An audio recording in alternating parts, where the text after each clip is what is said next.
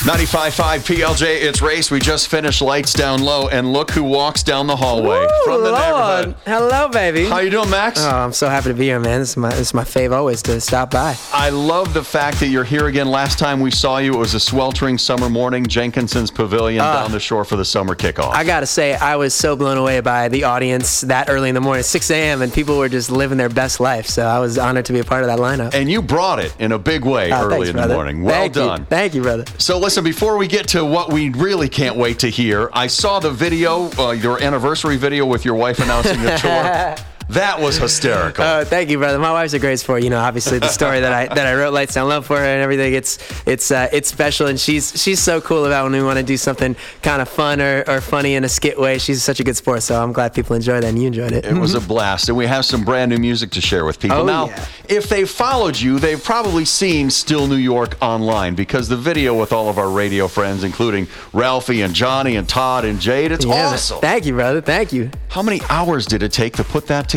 Gosh, I had an incredible editor, my man Kevin Gutierrez. He took probably like 30 hours of footage of different people on their phones and made it into that one edit that you see online. But we wanted to make it real to New Yorkers. That's what this song is all about, and keeping it authentic to what makes this city the most special place in the world. It is so all about New York. I want to think that the lyrics almost had to fall from the sky because it all works so perfectly. You know, it was interesting when I went in to write it. It was one of those things where there's so many amazing things about New York that you want to put and write about, but my co-writers really got me into the frame of like what makes you feel truly emotional in this city, what connects you here more than anything else, and that was almost the hardest part, was to find the pieces that are worth writing about in that 3 minutes. But in the end, I'm so happy that this song is in the world and gets to represent our city in such a beautiful way. It's personal yet universal, which is extremely hard to do.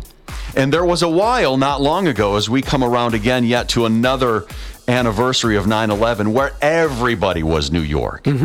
You've just felt it no matter where you went. And I understand there are some special collaborations and connections in the week that lies ahead. Absolutely. On 9/11, we did a wonderful piece with ESPN, a special version with the Gay Men's Choir and an amazing group of people. And in the video, we have first responders from 9/11. We have people affected by 9/11. We wanted it to represent the power and strength of our city to recover and to be proud to be New Yorkers no matter what.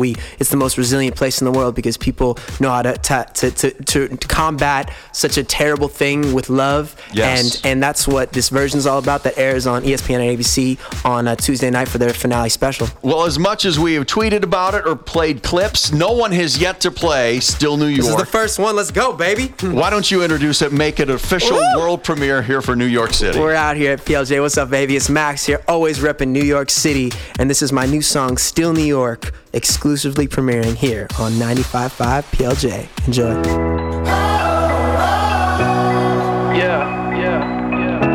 No matter where we go, we still New York.